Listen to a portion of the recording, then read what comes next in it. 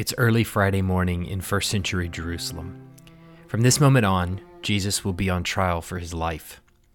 Only a few hours ago, Jesus had told his disciples that Satan demanded to have them, that he might sift them like wheat. Little did they know the sifting would begin so soon. Good Friday moves in three successive acts. First, Jesus' arrest and Jewish trial. Second, his Roman trial. And third, his death by crucifixion.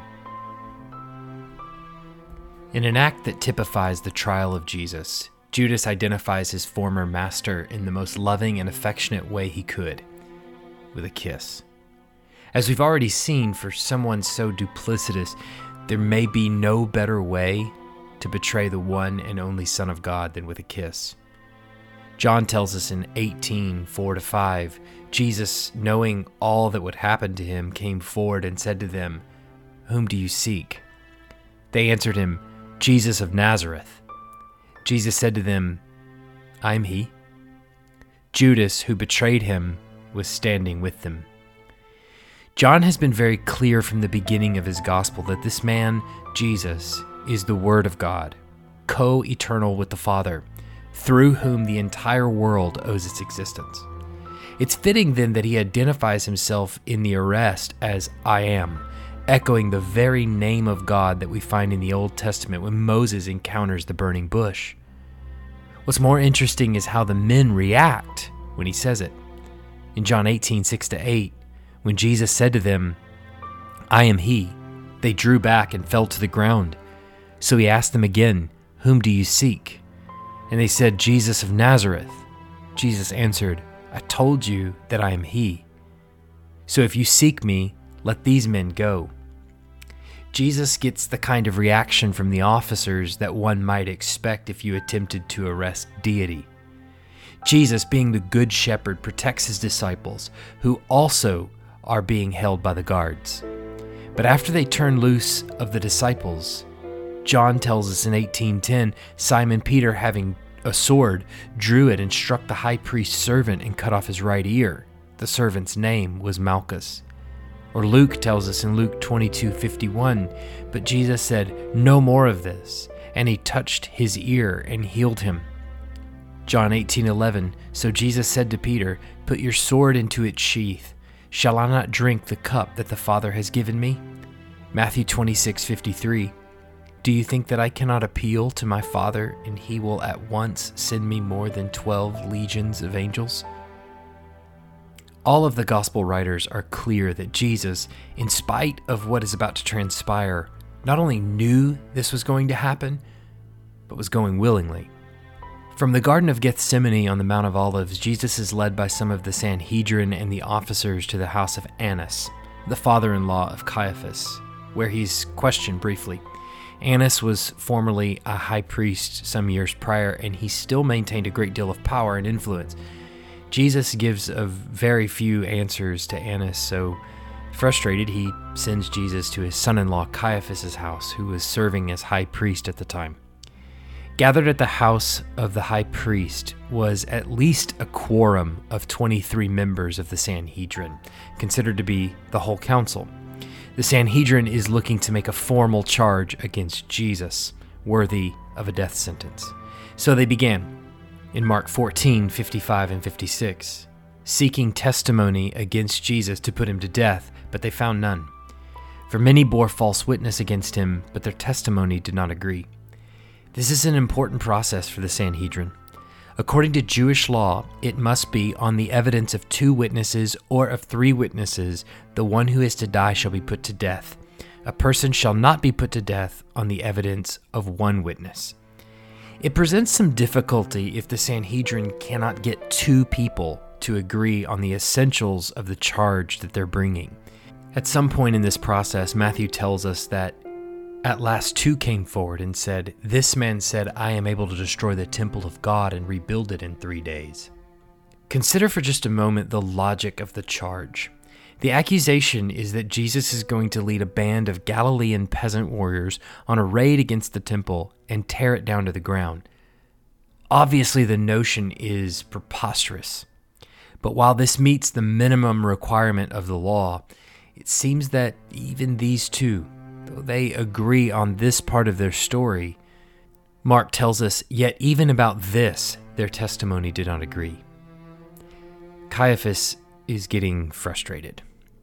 If he could not get two witnesses to come forward with the same charge whose testimony agree under examination, they couldn't kill Jesus. Caiaphas' savior comes from an unexpected source: Jesus himself. Caiaphas turns to Jesus and says, "Are you the Christ, the Son of the Blessed?" And Jesus' answer does not disappoint. "I am, and you will see the Son of Man seated at the right hand of power and coming with the clouds of heaven." Jesus' response applies the most apocalyptic and messianic passage from Daniel to himself. The passage depicts the kingdoms of the world being stripped of their power by God the Father, and all of the power and authority being given to one like the Son of Man, whose kingdom will last forever. You can imagine Caiaphas is dumbfounded that he had actually given him what he was looking for. And Caiaphas tore his robes. "He has uttered blasphemy. What further witness do we need? You have now heard his blasphemy. What is your judgment?" They answered, "He deserves death." Then they spit in his face and struck him, and some slapped him, saying, "Prophesy to us, you Christ. Who is it that struck you?" While all of this is going on, Peter and John had been following Jesus into his trial. John, whose family has some sort of connection to Caiaphas, is allowed to enter into the high priest's compound, but Peter has to wait outside. So John went outside and spoke to the servant girl who kept watch at the door and brought Peter in. The girl comes up to Peter later and asks, "You also are not one of this man's disciples, are you?" He said, "I'm not." A little while later, another servant girl says to some bystanders, "This man was with Jesus of Nazareth." And again he denied it with an oath, "I do not know the man." Peter is of course from Galilee, and he carries with him at all times an undeniable accent that gives him away. So some bystanders say to him, "Certainly you too are one of them, for your accent betrays you." Then he began to invoke a curse upon himself and to swear, "I do not know the man." And immediately the rooster crowed. Jesus is being beaten and mistreated by members of the Sanhedrin, and in what perhaps is the most chilling scene in all of Scripture, as the rooster crows, Jesus turns and makes eye contact with Peter. Flooding into Peter's mind is something Jesus had told him merely hours before. "Before the rooster crows today, you will deny me 3 times. The sun is up, and the Sanhedrin needs no further evidence. They are settled on the death penalty. So they take Jesus, bound, and lead him to Pilate, the Roman governor. While Peter is weeping over his sin, the weight of what Judas has done is tied around his neck like a great millstone. So he goes to the Sanhedrin. "I have sinned by betraying innocent blood." They said, "What is that to us? See to it yourself." And throwing down the pieces of silver into the temple, he departed and went and hanged himself. Pilate was the governor of Judea, but would have normally been in his permanent residence in Caesarea Maritima. However, for pilgrimage festivals, Roman authorities were to be in Jerusalem so as to squash any insurrections or riots that might take place, since the vast majority of their people would be in Jerusalem during this time. For the most part, the Sanhedrin had the right to rule in most of the affairs of the land, and they could recommend the death penalty for someone, but the Roman governors reserved the right of execution for themselves. So if the Jews wanted Jesus dead, Pilate would have to be the one to issue the order. So Pilate meets the Sanhedrin outside his home. "What accusation do you bring against this man?" They answered him, "If this man were not doing evil, we would not have delivered him over to you. Pilate said to them, "Take him yourselves and judge him by your own law." The Jews said to him, "It's not lawful for us to put anyone to death." The Jewish leadership knows that Pilate doesn't care if someone is guilty of blasphemy. There's no way he'll put someone to death for such a meaningless charge. So they try to make the charge a rebellion against Rome instead of the temple. "We found this man misleading our nation and forbidding us to give tribute to Caesar and saying that he himself is Christ, a king." So Pilate takes Jesus inside his home for a private interview, and he asks him if he thinks he is a king. Jesus answers him, "My kingdom is not of this world." So Pilate responds, "So you are a king?" Jesus says, "You say that I am a king. For this purpose I was born, and for this purpose I have come into the world, to bear witness to the truth. Everyone who is of the truth listens to my voice." Pilate obviously doesn't see Jesus or his spiritual kingdom as a threat, so he tells the Jewish authorities waiting outside as much. "I find no guilt in him." But the Jewish authorities aren't having it. He stirs up the people, teaching throughout all Judea, from Galilee even to this place. Once Pilate finds out he's a Galilean, he realizes he can't merely sentence a citizen of another tetrarchy to death. He sends him to Herod Antipas, the ruler of Galilee, for an impromptu trial. Herod actually has some familiarity with Jesus, even to the point that he thought Jesus might be John the Baptist reincarnate.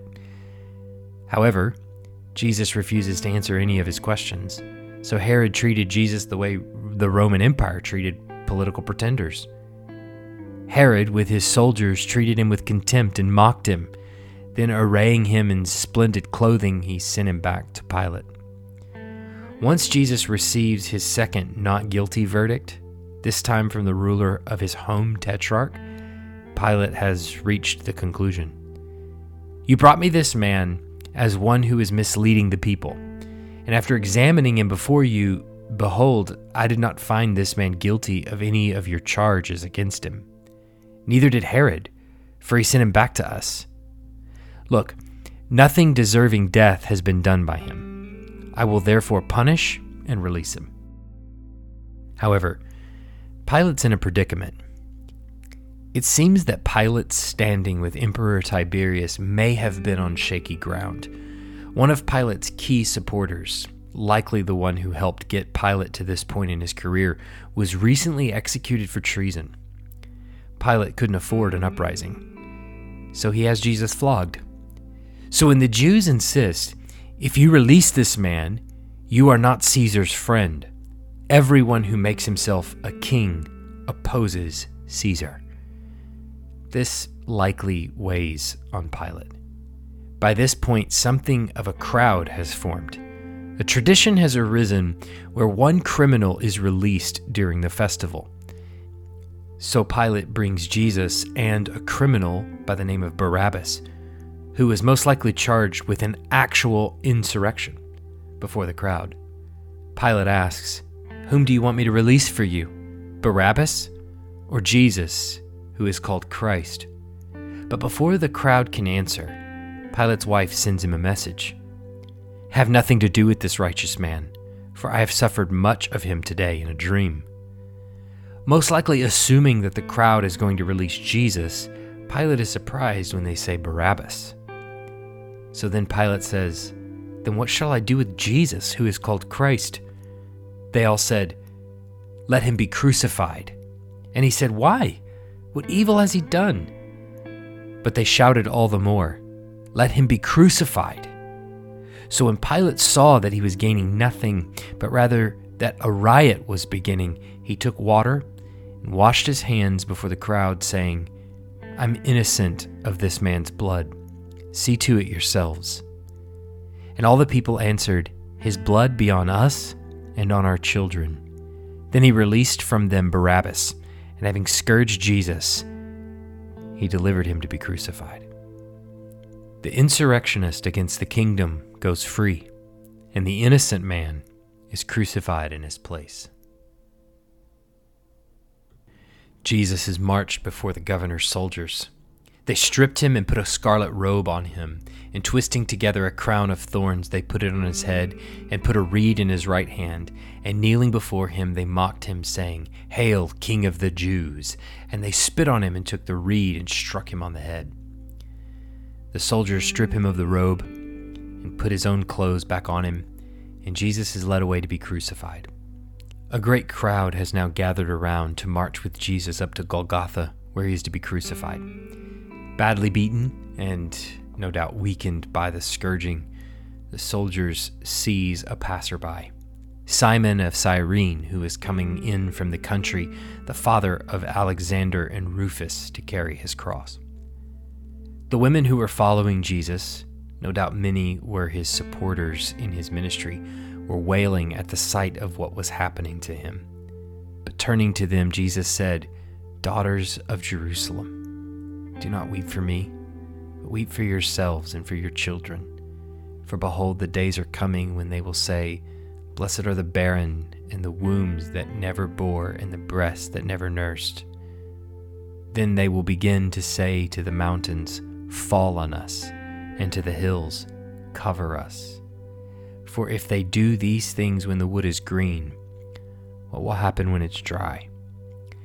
Jesus is lamenting yet again the tragedy that will befall the city of Jerusalem and the temple for its unbelief. In nearly 40 years from his crucifixion, this same Roman Empire that they're now in league with will march in to decimate the city and leave no stone unturned. Thousands of Jews will be crucified. Today, Jesus is being led with his own cross to a place called Golgotha, the place of the skull, outside the city, keeping with the Old Testament law, to be crucified. Now, the gospel writers are somewhat sparse on the details of the crucifixion itself. Though one thing is clear, they continue to mock him. And they crucified him and divided his garments among them, casting lots for them to decide what each should take. And it was the 3rd hour when they crucified him. And the inscription of the charge against him read, "The King of the Jews." And with him they crucified 2 robbers, one on his right and one on his left. And those who passed by derided him, wagging their heads and saying, "Aha, you who would destroy the temple and rebuild it in 3 days, save yourself. Come down from that cross." So also the chief priests with the scribes mocked him to one another, saying, "He saved others. He cannot save himself. Let the Christ, the King of Israel, come down now from the cross that we may see and believe." Those who were crucified with him also reviled him. And Jesus responds to their derision, "Father, forgive them, for they know not what they do." While others, even the one that was being crucified with him, mocked him, another on a cross next to him says, "This man has done nothing wrong. Jesus, remember me when you come into your kingdom." And Jesus said to him, "Truly I say to you, today you will be with me in paradise." Above Jesus' head hangs the charge for which he is crucified. However, the charge of a crime was not written as a charge, but as a title. In fact, the Jewish leaders noticed this and sought to have it changed. John tells us, Pilate also wrote an inscription and put it on the cross. It read, "Jesus of Nazareth, the King of the Jews." Many of the Jews read this inscription, for the place where Jesus was crucified was near the city, and it was written in Aramaic, in Latin, and in Greek. So the chief priests of the Jews said to Pilate, "Do not write, 'The King of the Jews,' but rather, 'This man said, I am the King of the Jews.'" Pilate answered, "What I have written, I have written." Jesus hangs on the cross for approximately 6 hours.